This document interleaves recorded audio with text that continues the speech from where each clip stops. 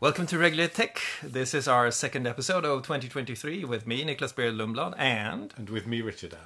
So, we thought that we would step back a little bit and talk about regulation more generally this time around. And specifically, what we wanted to talk about was the notion of regulating emerging technologies. This magical, wonderful world of emerging technologies that are still quite new and unknown, but have generated so much attention that they end up under the regulator's eye. What can we say generally about the regulation of emerging technologies, or perhaps even regulation of technology overall? Well, I think we can take a long view, and I think the long view shows us that a technology is developed. It need not be an information technology. It could be cars, or back in the day, trains or canals. Or, somebody develops something that is a new way of doing something that is valuable to humankind, and typically that thing is developed. It goes out there into the world, and then after a period of time, not in all cases, but in many cases, government steps in. And government, I think the reason they're going to step in is because the technology impinges on two things, which are absolutely the core functions of government. The first is the safety of people. I mean, if government exists to do anything, it's to keep people safe. And we can argue about who it's keeping safe from whom, that's politics, but the core notion is that a government exists to keep people safe from whatever threats there are. And the second sort of key function of government is to distribute available resources. There's a sort of finite pot of resources available, and government regulates effectively to make sure, or to manage how those resources are shared, from the king or queen has everything through to we tax you 80% and distribute it all to everybody in some kind of socialist paradise, and then all points in between. So keeping people safe and distributing resources are those sort of core functions, I think, that drive regulation. Whether or not a technology becomes a target depends on the extent to which it impacts in both those areas. Right, and so if you think about those two main objectives of government, keeping people safe and distributing resources, you could sort of generalize them down to a single factor, which is what the German philosopher Hans Jonas said when he talked about technology, which is that all use of technology is the exercise of power. At some level, the use of technology shifts power around in society. When you get an information technology, suddenly you can inform others, you can communicate in ways that can change power patterns. Or if you get a car, you can suddenly travel around the country and you can do all kinds of things that shift power dynamics as well. So there's something about power here too, right? The distribution of power in society. Yeah, and I think the wealth often is a proxy for power. The harm notions that we have often are, expressed in terms of power of one individual over another. That somebody uses a technology to dominate, to exert control, or in some way damage someone else. So yes, you're right. It's very much about the power dynamics, and I think that is an interesting notion, because I think again people say, why regulate this technology, not that technology, or when will you regulate technology? At what point does a government want to regulate? And essentially, it's when it becomes powerful. So if a technology is trivial in power terms, if it has no significant impact on society, it may never be regulated. There are all kinds of things we use in our daily lives that government can't be bothered to regulate. But as soon as something becomes important, critical, powerful, to use that language, the more powerful it becomes, the more likely it is to attract the attention of government and to be seen as a target for regulation. And there is you talked about the when there, and I think we should double click on that and try to think more about it, because there's something really interesting in the when. If you go back to 1994, when the internet was young and an emerging technology of its own, you got the Bangemann report in Europe, which essentially said, let's not do anything, let's have this technology grow, let's make sure that we have the conditions of growth in place. This is a technology that potentially can generate tons of jobs and a lot of economic growth. And the 1994 Bangemann report is something that is in stark contrast to what we now have in 2023, almost, 40 years later. What you end up with is something very different. But I have to think that there are stages from the Bangemann report to the DSA. Yes. What are the stages? How would you sort of pick this apart, this process that you go through? Yeah, so I think you have a first stage, which is a technology growing and becoming widespread. And then you'll get a second stage, which is now it's become widespread. are we concerned that there are aspects that are either impacting on safety or impacting on economics? And is there a gap in the regulation? And then the third phase is, let's create the regulation. So if we look at social media as an interesting example, because social media in some senses was entirely new. There wasn't a sort of analogue for it previously where individuals could, broadcast to audiences of millions.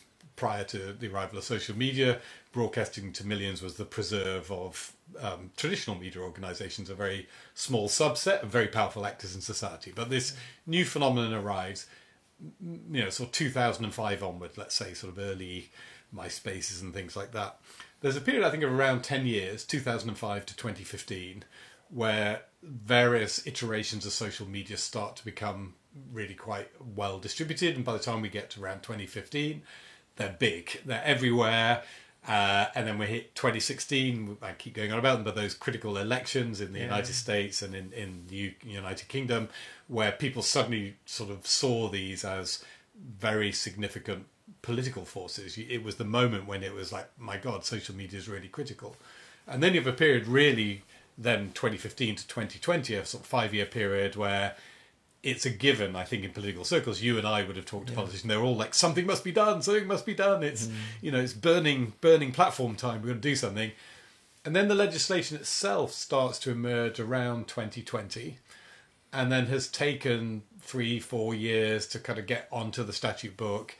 And probably that process will be completed by about 2025. The Digital Services Act in Europe, the Online Safety Bill in the UK, the Digital Markets Act in Europe, all of these things sort of emerged in the first half of the 2020s and will take a sort of 5-year period to become fully implemented. So that sort of cycle, it's not always that length of time, but I think those phases are pretty consistent. A growth phase, a, oh my God, something must be done phase, and then, a hard work of crafting the regulation kind of and then implementing it phase. Could you argue that there are two different kinds of sequences here, though? Because I think that's true for social media legislation like the DSA or the DMA to some extent, which is not pure social media, but still.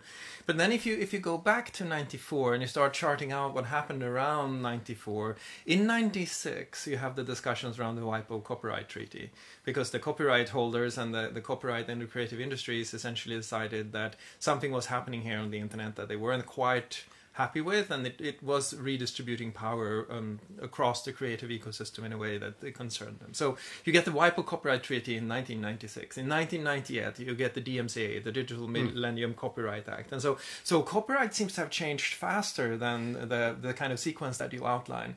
And arguably, privacy that comes in 95, the Data Protection Act, is driven also a little bit by the internet as an emerging technology. And that then gets updated by the GDPR. And it seems as if that legislation also happened faster. So there's there seems to be a difference between legislation that is targeted on the phenomenon as such vertically, where you have this long timeline that you describe, and then the updating of existing legislation. Is that a meaningful difference? I think so. I think the copyright example is interesting. It was a more compressed timescale. They were kind of first out of the traps to sort of get their regulatory piece of the action once the internet started, and I think that was reflected two things. One is their incredibly powerful lobby.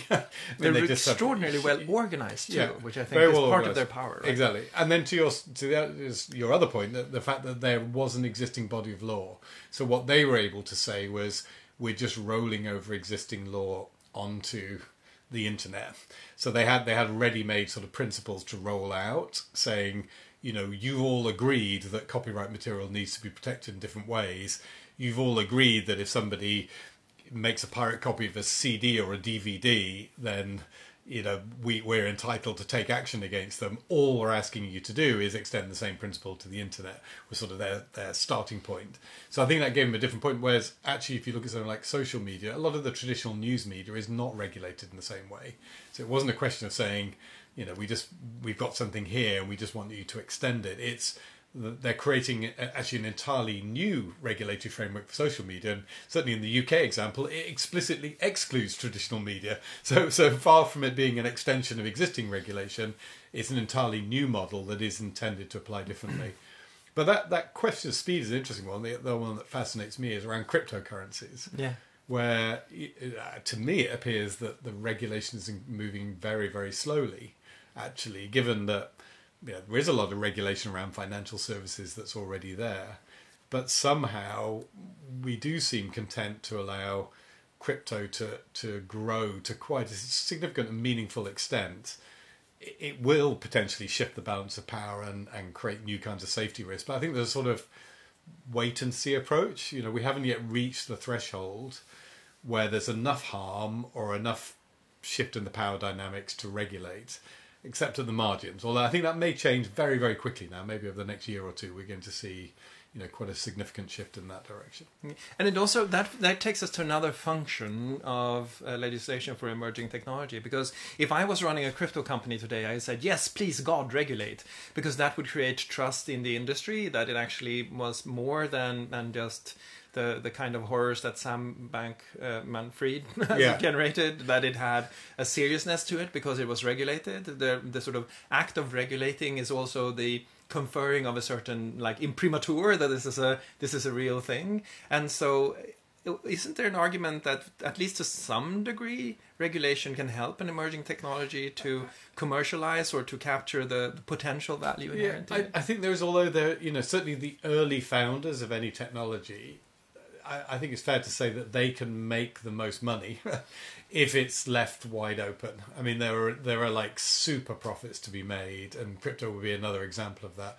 That yes, there would be money in a regulated crypto market, but nothing like the sort of opportunities for sort of massive enrichment that take place while it's unregulated. Actually, just to sort of go for a historical example of this lagging regulation, way back in the day, that and part of what government does is regulates the way that you can bring in resources to your country. Way back in the day, the United Kingdom was expanding its overseas empires in the subcontinent of India, and when they did that, there was a thing called the East India Company that sort of created this mega wealth. And it was only later that these private entities were brought under government control. And one of the reasons was there were just super profits to be made as long as it's a private company exploiting. I think the early British colonies in the United States were similar. You have this period of colonization of a new space where you can just suck out all of the resources and be pretty vile, actually. I think it's probably the right description. And then when regulation comes along, yes, it does create this stability, but at the same time it imposes some constraints. It means that things are done in a more orderly way, and typically the super profits now become mere extraordinary profits. Well, I think there are two ways there of regulation, actually. I think that for the East India Company to work, it needed to have things like legislation around corporate entities so they could set up as a concern. It needed to have such a thing as some kind of legal dominion over the Indian subcontinent, which was established in law. It needed to have the contractual rights to deal with that. So it needed some kind of legal infrastructure, which is where I sort of feel the crypto industry is, that it needs some kind of legal infrastructure in order to make those mega profits. And then you're right. Then there's a second wave of regulation where the way you act in that particular prepared system is regulated. And that's the point at which you probably can't make real high margin profits in the same way anymore. But you need some kind of structure, and I think crypto is currently struggling a lot with the lack of structure. Is my sense. I think when you've got what was the phrase terra nullius, this sort of notion that it's a sort of virgin territory, which crypto is, it's created something out of nothing, and many people would argue it's still nothing. it's created nothing out of nothing, but people are willing to buy nothing for something, and so you've got this sort of something for nothing model that some people are making a lot of money out of. Arguably that's the ideal space if all you're interested in is making money. Because it's the space where you have maximum freedom. And I actually think a lot of those early colonizations were precisely that. You were given the maximum space. I think what happens once it becomes properly regulated, once your East India Company is dragged under the British Crown, once you put that regulation in place, is this second part of the purpose of regulation, which is the redistribution of wealth, kicks in. And so that's why when crypto is brought into the mainstream, some of what will happen is that the money will be taken from the crypto kings and distributed in ways, whether that's paying for a regulator or top slicing it for certain things, or paying corporate profit taxes or whatever it is. So there's always, I think, a redistributive element once government steps in. You can see it in some of the internet regulation they're doing. So the copyright part of the copyright thing was levies, wasn't it? It was sort of, we're going to, and it's still going now. Part of the notion is of copyright law now is if you're a social media company, you must pay money and have it redistributed back to those copyright owners. Yeah. So that redistributed mechanism, I think, is a really important part of regulation. Someone will have lobbied government and said, look, when you regulate, we want a piece of the action. Take something and give it to us. I sort of think about this. I think your two purposes are sequential when you talk about the safety of individuals and then the redistribution of resources. I think for the safety of individuals, it's actually also the robustness of a market, it's the preconditions of the rule of law, all of those things that need to be in place for something to be commercially addressable at all. Because if you don't have that, then it's sort of it's a Hobbesian version of everyone against everyone. Yeah. But if you get that, then you have a period until you start the redistribution phase in which you can make significant profits, and then the redistribution phase kicks in for any emerging technology. And so I guess that to some extent I would argue that crypto is struggling even with that first phase of trying to figure out what's what, and is there any kind of, because they're in this Hobbesian Leviathan state where it's really everyone against everyone and anyone can start a coin, and it's like it's a rerun of the early private currencies in the US that all failed because they had no connection to the legal foundation of the economic system. That's right, and then there is this sort of question. I think whether I think there is a question whether they will get to the point where they're sufficiently powerful, to go back to your original notion, that they need to be brought in. So there's one model in which is the sort of mushroom model. It grows up overnight and it collapses overnight. So there's a model in which crypto it bumps along like it is now, but never really goes mainstream. Yeah. And then in that case, maybe there isn't this sort of driving need. For them, I mean, they're okay. They're just sort of trading with people who are gamblers, and they're sort of happy in their gambling world.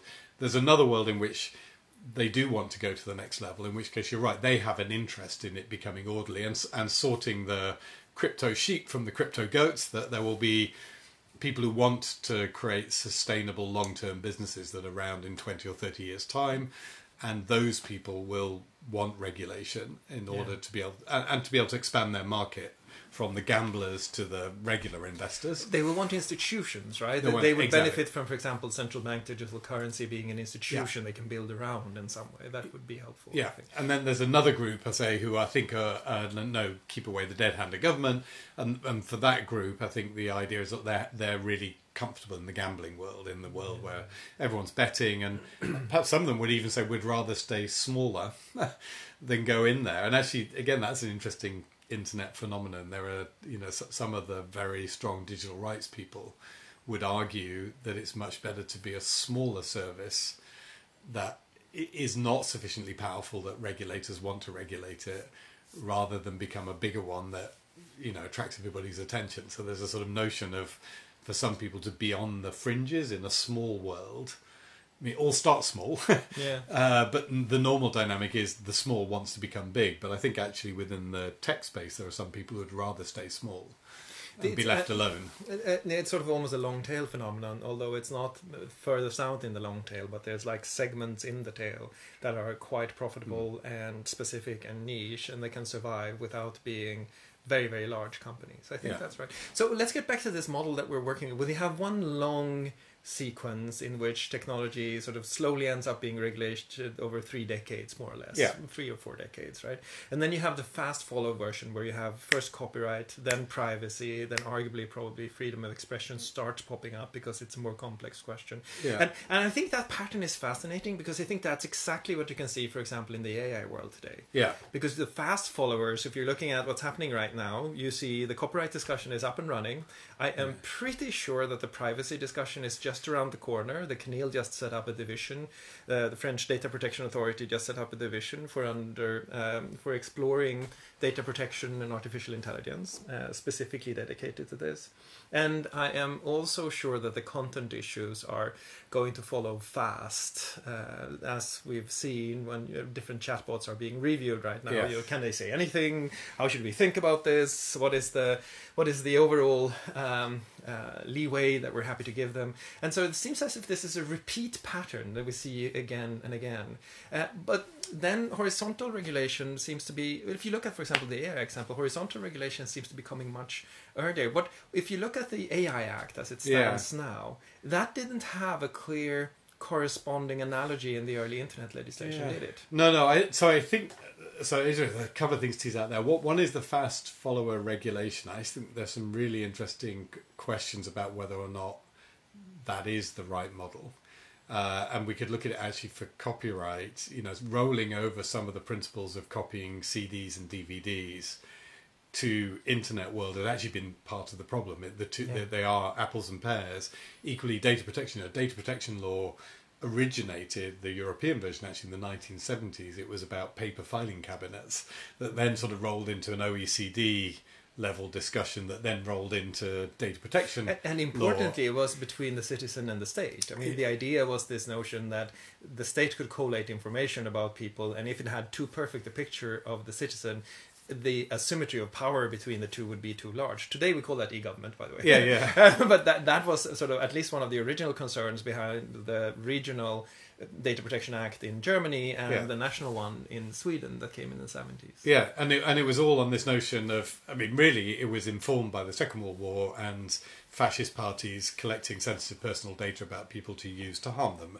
And so very rationally and sensibly it was a reaction against that. How do we prevent against that? And so if you look at the categories of sensitive personal data, for example, they include things like trade union membership, which is absolutely key if you're worried about fascists picking out trade union members. But other than that, it seems kind of anachronistic in a period where trade union membership is not, I think for most people, seen as like a major factor in your identity, and other things are important. So you have this sort of hangover when you take legislation and you sort of, as you said, sort of roll it over into a new domain, then I think there's some really interesting questions there about whether you wouldn't have been better off starting from scratch and saying, here's an internet data protection law. And it's interesting because if you, and I think, again, going back to the extremely high degree of organization in the copyright industry, I think what they had was an international system that was rooted in the Berne Convention and a series of mechanisms that they could use to immediately address what they perceived to be a change in production technology. And they'd been through it before, right? With recordings completely upending the performance world, and with different kinds of copyright problems. And so, I mean, and it was so interesting to track from the 96 copyright treaty to the 98 Digital Millennium Copyright to the 2001 Copyright Directive in Europe, and all of these concepts were just being translated one-on-one, which I think is, you're right, there ended up being really troubling. And it wasn't just the one-on-one between CDs and MP3s. It was things like, is caching making a copy under copyright law?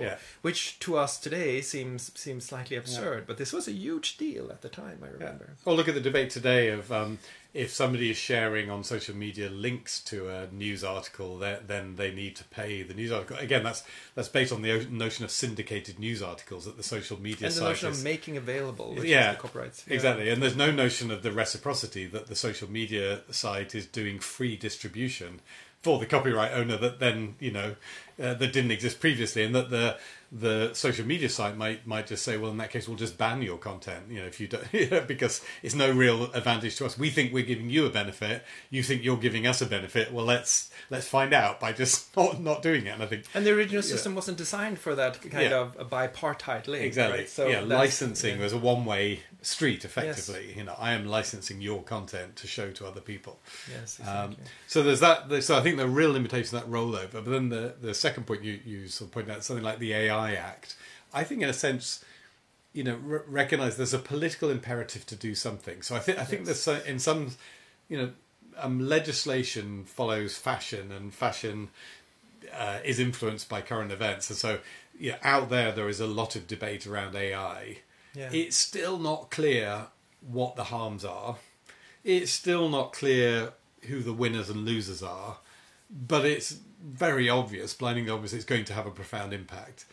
Therefore, we must put something on the statute book, I think is the feeling. But I don't think that's the end point. I mean, the end point is going to only come for AI regulation once there is real clarity about the harms. And that may evolve over time. It took a long time. Social media is just an interesting example because it took quite a long time for people to really zero in on what they thought the harms were. Yes. And the harms include things like political speech to a much greater degree than I think anyone would have thought in the early days. Now they're included under the banner of misinformation, disinformation. There's a sense of, the political importance of social media. So I think with AI, something had to be done. Otherwise, the politicians would feel powerless and not part of it. But at the same time, they're still not entirely clear what needs to be done. And there's a bunch of different components in there.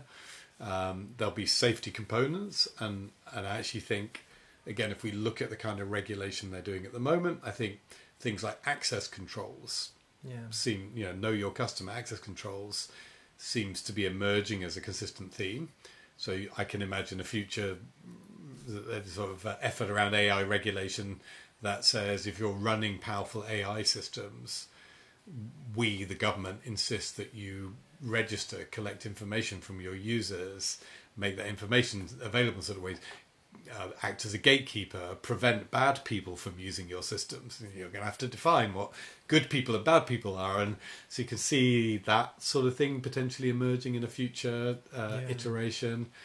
There's certainly elements of economic power around foreign ownership and control, all of that, which you can see, is being that's talked already about present in the export controls discussion between the US and China, for example. Yeah. So I think there's a fair bit of that. And Joshua Gans and a couple of other economic professors have guessed that one of the things we will see down the road in their new book, Power and Prediction, is almost FDA-like licensing regimes in which if you have a really powerful system that's intended for a certain sector in which there are possible harms, you will have to show that the system fulfills some basic requirements before you're licensed to actually deploy the system in that sector. So I think you can see that down the road, but I think you're right. And I wanted to sort of prod on this issue of horizontal regulation coming early, because I wonder if it's the case that a society can be in an intense regulatory phase for technology and then out of an intense regulatory phase, and that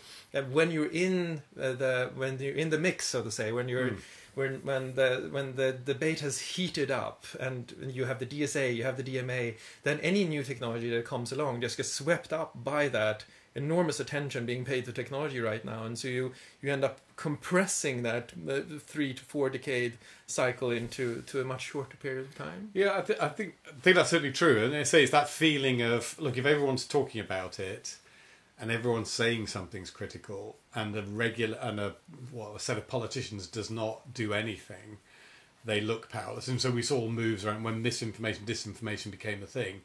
We saw moves around that, and it doesn't have to be formal regulation. So misinformation, disinformation, it was codes of practice, but something had to be done because it's important in society, and otherwise you look impotent if you don't do anything.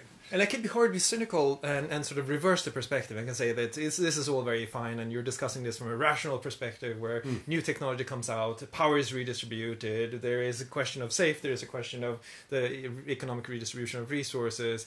But really, what regulation really is, if you look at it, is regulating a certain subset of companies that happen to be not in Europe. Yeah. And so it's not regulating emerging technologies at all, it's actually regulating an industry in which these technologies feature as a part, but the technologies themselves are not the object of regulation. It's the companies that are. What would you say to that? That's a cynical view, admittedly. No, I think that's a really important part of the redistribution element. That what a government is interested in using regulation for is to get resources for the people in its territory. And then within that people in its territory, there'll be certain favoured groups and disfavoured groups, and politics, again, is like who the winners and losers are will depend on politics.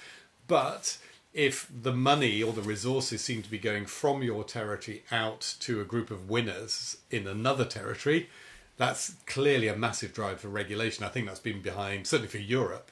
You know, we talked about this before, but it's behind a lot of the internet regulation. It would be very different. There would still be a push to regulation, but it'd be very different if the tech companies were inside Europe. And I think American approach is different because the winners and the losers, if you like, are all in America. They have both, but they have winners. If you look at a lot of big tech, the perception is that the losers are in Europe and the winners are in America. And so you get all these different sort of power dynamics. I think there's one of, you know, we look at how you want to redistribute wealth. There's EU plus US plus UK versus China. There's, you know, EU versus UK. There's EU versus and UK versus US. And so all of these dynamics depend on where the companies are, absolutely, and where those flows of wealth are seen as going. And we're going to use regulation to try and affect those flows of wealth. So we could go back to our original model of the 4 decades of sort of evolution, and we could propose an alternative mental model just to toy around with, which would be that what is actually happening is not the regulation of technology, but the regulations of emerging companies. And so companies that are small enough are not yet the object of regulation. We want to encourage them because we want them to grow and become big. And so we're in 1994. We have some hope that Europe will actually also have these big internet companies, because we did really well on GSM and we had mobile phone companies, and so let's have all of these small companies become big companies. And then we're back down, and what happened was that you had a couple of really large companies emerge in one economy but not so much in the other, and so we started to regulate those large companies because company size was the trigger of regulation rather than the maturity of technology use. Yes. Maybe. Yeah, I think that's right. So, I mean, if we think of regulation is about regulating people, yes, and companies from a legal perspective are people. They're big people. Yes. I mean, you know, but we want to regulate that entity as though it were a person. We want to, you know, there is a legal entity, a legal person called a company that is taking resources, that is seen as responsible for the harms, that is sort of has a personality. And that's who we're often trying to regulate. That's our target. And then we might regulate the technologies by proxy. So I think it happens at both levels. So it happens at both levels. I think the primary target often is that. And often you then try and regulate the specific technology through the company. And this model would be interesting to explore, because with that we would predict that if a region or a country thinks that it will not see any companies developing the technology at hand, they're going to be much faster at regulating it if it's only companies in another region that they believe will actually regulate it. So hence, going back to the AI Act, Europeans saying that they don't believe, and this has been repeatedly said by European representatives, that they don't believe they have the capacity to develop AI at the same pace as is developed in China or the US, would incentivize a much compressed regulation period in some way, right? And I think we do see that. And so, you know, we very much, I think, a lot of the time on our podcast, sort of look at it through the lens of EU, UK, US regulation. That's where we're coming from. And I think there is a reasonable logic to say that because most of the internet wealth is in that zone, that sort of has a particular effect. But if you look, and we both dealt with it in our respective roles at tech companies, you would see countries outside of those markets who had no dog in the fight, who had no domestic internet industry, much, much quicker to regulate, actually. Yeah. And there are lots of examples, but you tended not to take it seriously if you're candid. You kind of said, well, that's fine. They want to regulate to ban a technology, but it's not a big market, and therefore, you know, we don't have to really pay a lot of attention to it compared with something that's going through the US Congress or the European Union institutions. So, but I think to your point, that's exactly right, that countries that do not see themselves as major players in the online space, certainly my observation is that they are much, much quicker and more comfortable to go, we'll just ban this or regulate that or control that. Now, whether or not they can enforce that is a secondary question, but their willingness to regulate seems, to your point, exactly to reflect the fact they don't feel they need to spend a lot of time looking at different competing interests. It's one-sided. Everybody domestically says this is a bad thing that we should regulate, and nobody domestically is saying slow down. So we'll just rush ahead. Come to the EU, come to the UK, come to the US, there'll be a more balanced debate. India be a more balanced debate, I think, because there's a strong domestic industry. China, different world again in terms of how that debate plays out, but they are thinking of, looking after domestic interests and export industries as well. So when we look at the regulation of emerging technologies, what we really want to look at is the regulation of the network of companies and technologies and how they connect, and also how they're distributed geographically and politically. Because if we look at that, then we get a sense for what this time scale looks like, the sort of how compressed, how fast, how long the negotiation of this new regulatory environment will be in certain ways. And I think that's an interesting perspective, because it forces us to see that regulation is the ideal model, the Platonic model we have in our mind is here's a technology, society looks at it and says, okay, this is what we will do with it, we will let it free or will not let it free, we'll let it be used or not be used. It actually goes back to a legend from Plato. There's a really interesting story in Plato's Phaedrus where Socrates tells the story of Thamus and Thoth, where King Thamus is the king of all of Egypt, and Thoth is this ingenious inventor god. And the way technology diffusion in Egypt goes on, Socrates lets us know, is that Thoth invents something, and then he sort of pops over to Thamus and says, hey, look at this cool thing, this is the gadget I invented. And Thamus looks at it and says, yes, you can distribute that to the Egyptian people, and they shall all enjoy the fruits of your inventiveness, O Thoth.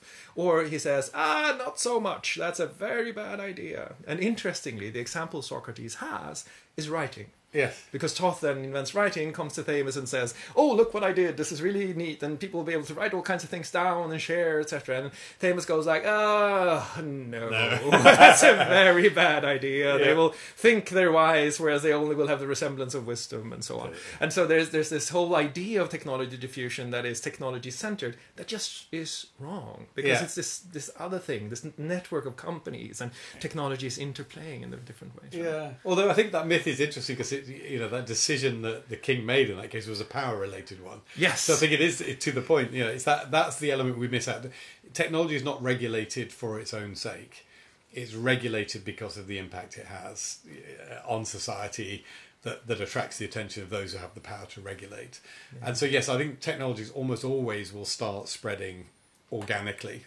In the same way, as I say, even things that we now think of as orderly, like colonizations, happened to a certain extent organically. Yeah. And then at a certain point, if they're successful in terms of scaling, we can argue about what success means, but I mean, if they grow and scale to a certain point, that they start to have material impacts, then at that point the debate kicks in. So it's always going to be following the sort of impact. And then, yes, who you regulate will be the entities that now control the technology versus, regulating the technology in and of itself. So, yes, we don't regulate banking computer systems, we regulate banks, who in turn have to build compliant computer systems. And interestingly, in our space, I think sometimes there's a tendency to want to regulate the technology. Yes. Which is a mistake, actually. It's much better to think about the entities that are rolling out that technology development. And the intended effect and impact. One of I keep coming back to this, but I think one of the most, it's always interesting to discuss failures, where the legislative intent break down. And I think one of the clearest examples of legislative intent breaking down is the e-signatures directive in the European Union, where the idea was exactly this, to regulate the new technology, to enable it. That's, one of the scary words we should avoid. To enable this technology, and there was this really strict regulation with a technical appendix that each country got to sort of define on its own, effectively almost guaranteeing a fragmentation of the market. And arguably it held back the commercial rollout of electronic signatures for quite some time in the European Union. Whereas the US example essentially was, if you intended to sign this thing and you did it electronically, then it's a signature. Functional equivalence. You wanted to do something here that you would have wanted to do on paper, we're good with that. Functional equivalence, right? And so this is where the idea of technology neutrality also hides in the middle somewhere, that legislation should ultimately be technology neutral and should look at the impacts and intended uses and what you're trying to do. But that is so hard when technology is so much in the public eye, isn't it? It is. Actually, the signature one is a classic, yes. I don't know if you've noticed it, but I noticed that when people pull out their bank cards these days, they not only have not signed the back of the bank card, but they have the sticker still on that kind of says, here's how to activate the bank card. Because the bank card is meaningless. It's simply a thing that you put into your phone now to use that. And we've sort of evolved very quickly from the idea, this notion that this little scrawl that you did was like material in terms of a financial transaction. We sort of shifted all the way. And you're right, things like DocuSign and those products that I use. I mean, the point should be, yes, if ever it comes to court, have you got sufficient evidence to show that the person consented to something or agreed to something? Yeah. And the fact that they logged in and I recorded their IP address and all of that is fine. The fact that there's a squiggle on a piece of paper, it's like, but that's the point. Yeah, a regulation that said, we've got a squiggle on a paper, we need to replicate a squiggle on a paper is the wrong equivalence. Right? Yeah, we need something that does why did we ask for the squiggle on the paper? So that we could haul you in front of the court and say, was that your squiggle? Yes. And you either confirmed it because you were scared of the power of the court, or you lied, in which case we'd have you for perjury. Yeah. But that was the point. The squiggle's not important. It's the fact that we've got something that we can ask you. The function looking for, exactly. So there's a lot of that. So the replication sometimes of trying to roll is the classic, we all argue about sticking the E in front of everything. Once you e-sign your e-signature, you're going down the wrong track. If you're saying, what's the thing we use to provide sufficient proof that a party agreed to a contract? And that sufficient proof could be 101 different things. And it's such an interesting point, because to some degree we underestimate the constancy of the practices we're involved in. We still sign things, we just do it differently, right? Yeah. But the signing practice is pretty much a sustained thing that's been around for hundreds of years.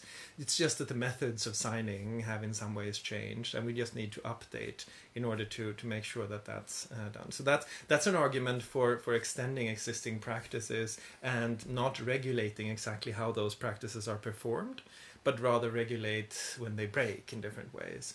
And that leads back to a model. So there are many different models you can use when you're thinking about regulating technology. And you'll remember this. In the beginning, when we discussed the 9546 EC, the first data protection directive was put in place in the European Union. There was a wild debate before that directive was put in place about what model should be used for personal data. Yes. One was the use model, where every use of personal data should be regulated, sort of oriented towards regulating every process that collected or in some way processed personal data. But then a lot of people actually argued for something called an abuse model, which was saying that, if you collect personal data and you do bad stuff with it, you should be held responsible for the bad stuff. And we should figure out what the bad stuff is by increasingly relying on courts and on data protection authorities that can outline bad stuff. And if you're doing bad stuff, you will suffer for it. But the use model won. Yes. And that's sort of where we ended up. Why do you think that was? I think in the case of data protection, it's because it gets tied into this notion of a fundamental right. And so if I have a fundamental right over the use of my data, then I must be asked about every use of the data, and I must consent to the use of the data, because that's what you do with a fundamental right. I'm giving somebody the keys to my car. We can't just assume that they're okay using my car. I have to go through an act of giving them the keys to my car, because it's all use is abuse, essentially. Essentially, unless you can absolutely demonstrate the use was consented to. And actually, to your point about sort of form and function, we're playing that out now in the debates around what constitutes consent for the use of the data.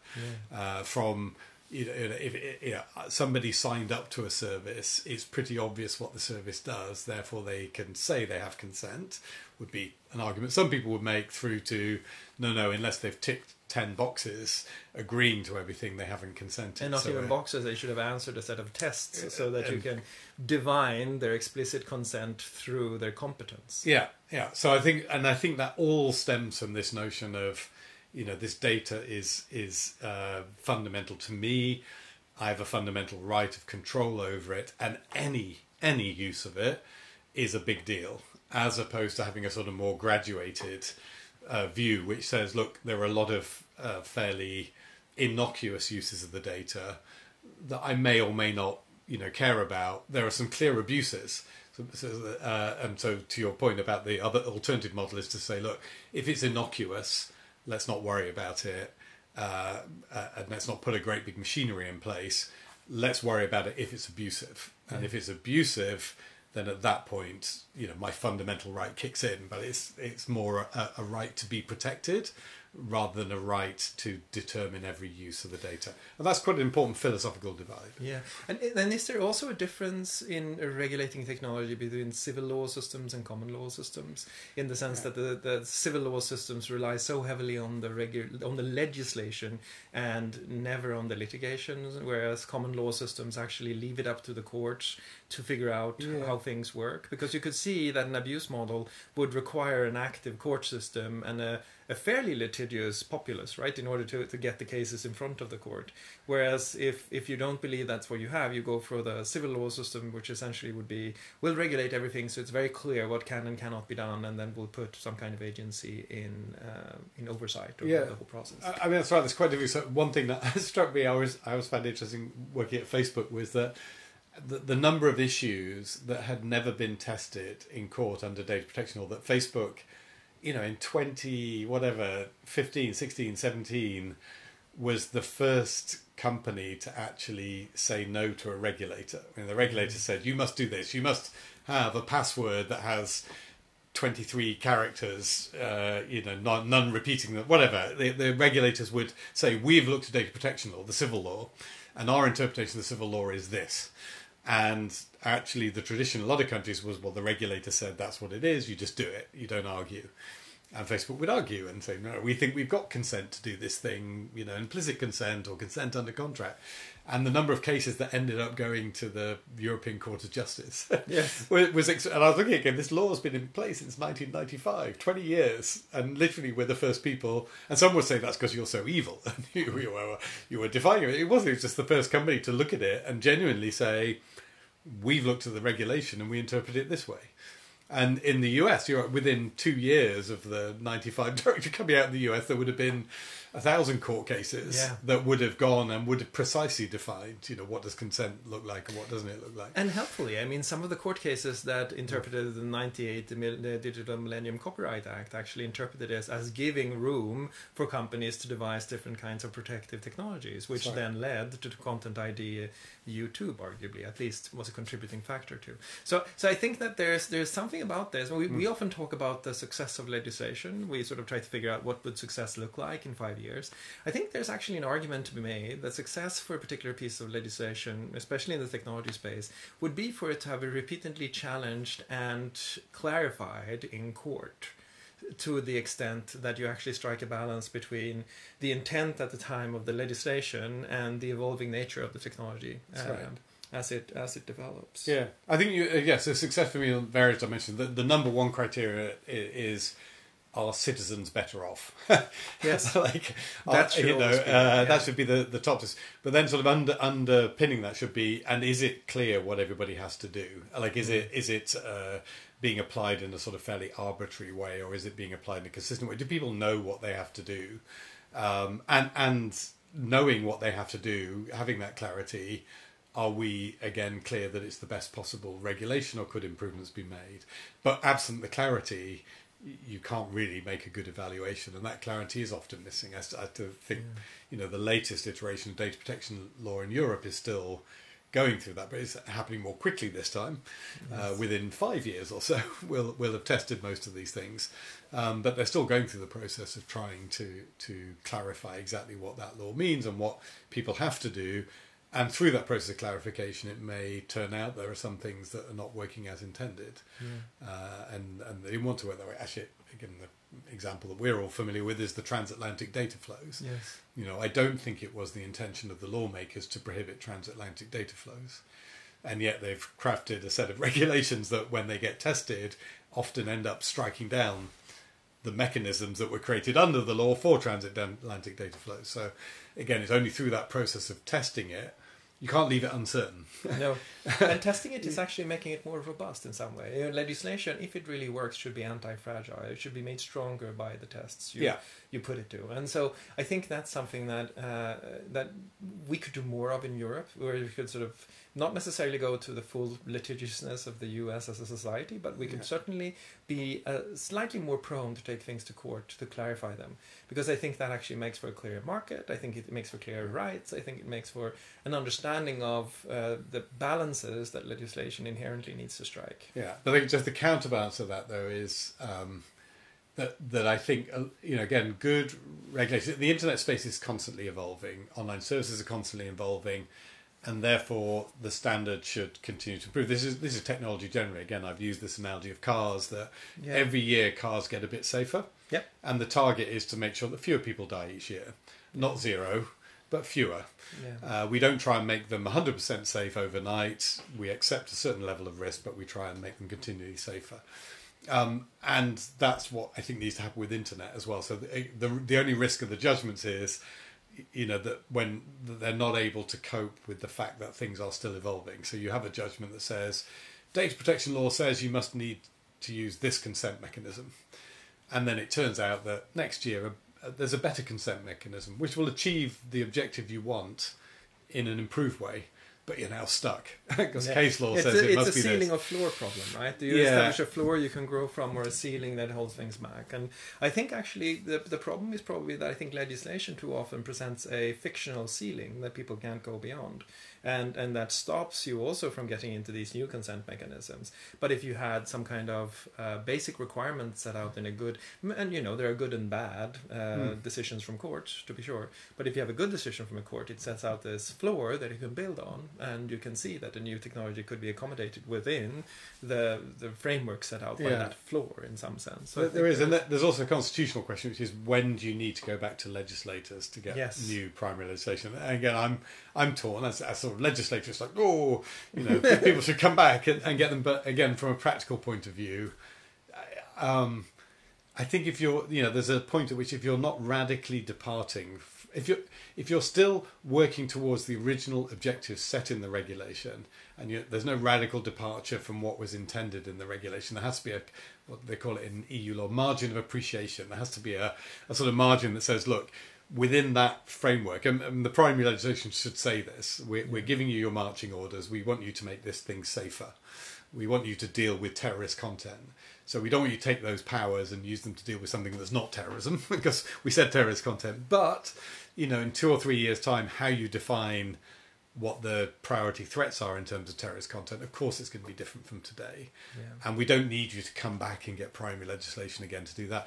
The tools will change over time. If now there's a reliable scanning tool that wasn't available, of course we want you, regulator, to encourage take-up of that scanning tool. Again, you shouldn't have to come back if that was the thing we intended. But you want to radically change what you do, or you want to introduce something that was wildly different from anything we ever had in mind, then come back.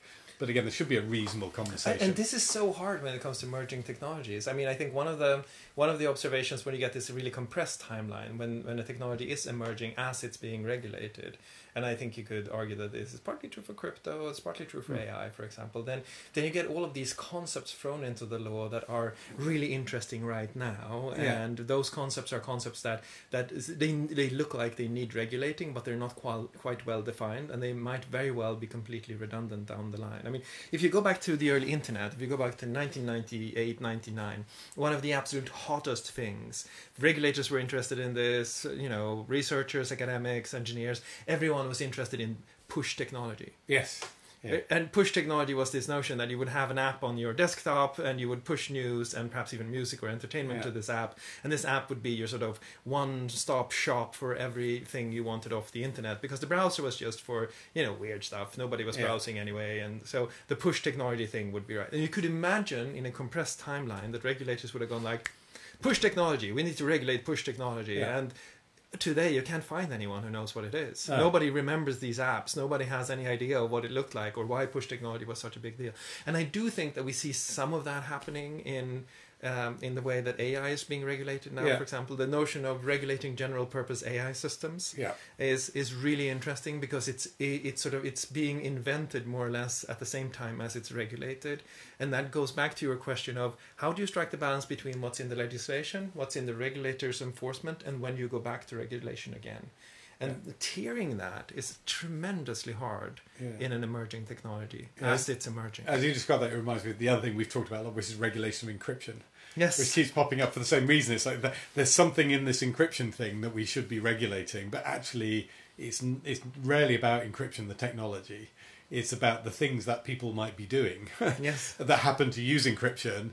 And once you start focusing on the things that people may be doing, actually there are all different ways of approaching those and tackling those. So if what you're worried about is child abuse material being circulated or secret terrorist conversations and so on, the messaging platforms, you can work with the messaging platforms to try and deal with those abuses. Yeah. You don't need to go straight for the encryption, because even if everything was unencrypted, there's no security service in the world could read all the stuff anyway. No. So you still would have to go back to the platforms and say, help me look at this stuff. So you're sort of back in that cycle. Yeah. So it's another, you're right. There are things where almost invariably, I think if they zero in on the technology, that's probably missing the point, unless you can show me that it's the technology that's the problem as opposed to some harmful abuse of that technology. Which, and praise where praise is due. I think the early version of the AI Act from the Commission actually was exactly this. It was looking at risk levels. Is this a high-risk system? Is this not a high-risk system? And it wasn't trying to figure out, are there harms associated with different uses of the system? And then of course, because the thing was so hot to the mechanism you described earlier, something must be done. You now saw sort of the dilution of that original mental model into more and more specific technical detail, frankly, into higher technical resolution, which creates this problem, this tension that you can see in the encryption debate as well, I think. Yeah. And it's truly hard, because I think there's like an honest intent to get things right. But whenever you see that you're changing your view on what's in legislative text every time there's a new news cycle, you're probably at the wrong resolution. Yeah, I think so. And I think what's changed, again, just to describe the AI regulations, making me think this, I think what's changed is, look, technology is almost invariably dual purpose or multi-purpose, but it can be used for good things and bad things. Yes. You can have good AI bots and bad AI bots, depending on how you define good or bad. But you can have good social media users and bad social media users. And I think what's changed, in the same way you can have good car drivers, frankly, and you can have people who drive cars to go to work and people who drive cars as getaway cars from a bank job. And I think what's changed is that historically the car people would say, look, we just build the cars and we sell them, and some of them will get used by bank robbers. Not much we can do about that. That's your problem, government. Our problem is just to make the cars. I think what's interesting about information technology specifically is that argument doesn't wash, and that's what social media said, look, we've just got a news feed, it gives people more of what they want, it's neutral, and if you're a good person you get more good content, and if you're a person looking for bad stuff you get more bad content. But we're just neutral. We're like the car manufacturer. We don't, and what the regulators are saying is no. You've got, you car manufacturer have got to make sure that bank robbers don't get hold of your cars. And if they do, you've got to help us catch them and stop them. Fit, cheat devices in the bank robbers' cars so we can just flick the switch and turn them off. It's roughly the equivalent of that. And I think that's what, again, they sort of have in mind for AI, is knowing it's going to be very powerful. And imagining there are going to be good bots and bad bots, they're going to not accept a position in which you say, well, we've just made lovely algorithms, we've just made lovely learning models, whatever. They're going to say, whoever the businesses are, coming back to what you said earlier, we're going to use the pinch points of the companies. You companies have to control access. You have to take responsibility for the bad uses of your technology in some way. Yeah. And we're going to drive you in that direction. The cleanest, and it's so true for encryption as well, the ultimate dual-use technology, way back when in the end of the 90s, we were discussing the Wassenaar Agreement and the fact that encryption could help, abused spouses to communicate and get out of an abusive relationship. Could also be used by terrorists, but it's the ultimate dual-use thing. And the encryption folks would essentially rely on what has become known as the NRA argument, which is that encryption doesn't kill people, people kill people, or weapons, guns don't kill people, people kill people. It's the ultimate NRA argument. But it's interesting because when you look at the NRA argument, the way that government has dealt with this is to say that, okay, there are some limitations on how you can design your guns. you can't design them in such a way that they're easily, turned into weapons of mass murder in different ways, right? And I think for your car example, if I was building a car designed solely for getting away from bank jobs with dark, bulletproof, and that's how I marketed and sold that car, I think I would have a problem, right? Because the government will go like, well, this can't work for you. But so there's something about the design where we sort of come into where it's design of almost all technology, and specifically technology that can be used in dual ways, where sort of government wants to have a say. Now, where this becomes really problematic is that when it comes to emerging technologies, the use space is largely unexplored. You don't know how this thing can be used. So arguing that it should be designed in a certain way as to exclude certain uses will always be something you do slightly, randomly, because you don't know the use space. Yeah. And I think that's what's so hard for regulating, or that's one aspect of what's so hard with regulating emerging technology. But after the end, so interesting that guns don't kill people, people kill people. It doesn't wash in Europe, and again, this is interesting to look at the example transatlantically. Yes, in the US they'll do that, and I think the tech companies had more success, pursuing that argument, and actually First Amendment kind of supports that notion that we just produce a social media site. There are some bad people who use it. 230 was explicitly based on it, right? You go after the bad people. Yeah. Don't go after us. Europe, in the same way that we don't accept that guns don't kill people, we're much more quick and happy to regulate the use of firearms, and to put much more blame on those manufacturers. We'll do that, and I think that has rolled over to our willingness to approach tech regulation. But the direction of travel for both Digital Services Act and UK Online Safety Bill is very clearly saying, you're a gun maker. We are going to hold you responsible for whether the bad people get your guns or not. You're going to have to do all the mental health checks before you can sell one. You're going to have to put in place all of these different things. Effectively, a lot of the conditions look like licensing conditions that you would apply to any dangerous technology, and how far we go with that is still a matter of debate. That's very much the attitude they're taking, and I think that is the default mode now for technology. Is guns do kill people, and it's up to the gun manufacturers to make sure the bad people don't get hold of them. Yes. That is pretty much sums up our attitude to technology. It's really interesting. You're right. There's a lot of truth to that difference too. I like that. Yeah. And so wrapping up then, we've talked about the regulation of emerging technologies. We've said that it's clear that they're regulated in this network of technologies, companies, regions, power aspects of distribution, of wealth, but also of safety, and sort of boiled it down to this really complex equation of things. But one of the things I wanted to sort of end on is that there's another aspect of this, which is of course regulating access to technology, which we saw in the encryption case that we raised earlier, where the idea from the American side was to essentially make sure nobody else had access to strong encryption through the imposition of export controls. And export controls and other tools like this sometimes come up in the discussion around quantum computers or really powerful chips, etc. So that's another aspect of regulating emerging technologies. Do you think it will become more or less important in the future to regulate the access to technologies? I think more, but again, qualifying that. So absolute access to information technology is like it's a fool's errand. I think you can regulate that because code is code and code is out there. So no individual license for people to log on to the internet like you would have a gun license. Yeah, I don't think so. But what you can do is put more and more friction in place for certain people to do certain things. And so what I think you can say is for the people who've got the big distribution networks, and that's what you're seeing. You're seeing this in was it European talk is VLOPs, very large online platforms, or in UK speak it's category 1. You're seeing these distinctions saying, look, basically that the bigger the platform, the more responsibility you need to take for making sure you keep bad people and bad stuff off. And so, and that means putting friction in place. Let's not imagine the regulation is going to mean no bad people open accounts on big social media sites, but the social media sites are going to put in place orders of magnitude more friction than they would do absent the regulation, because they're going to be held liable if they don't.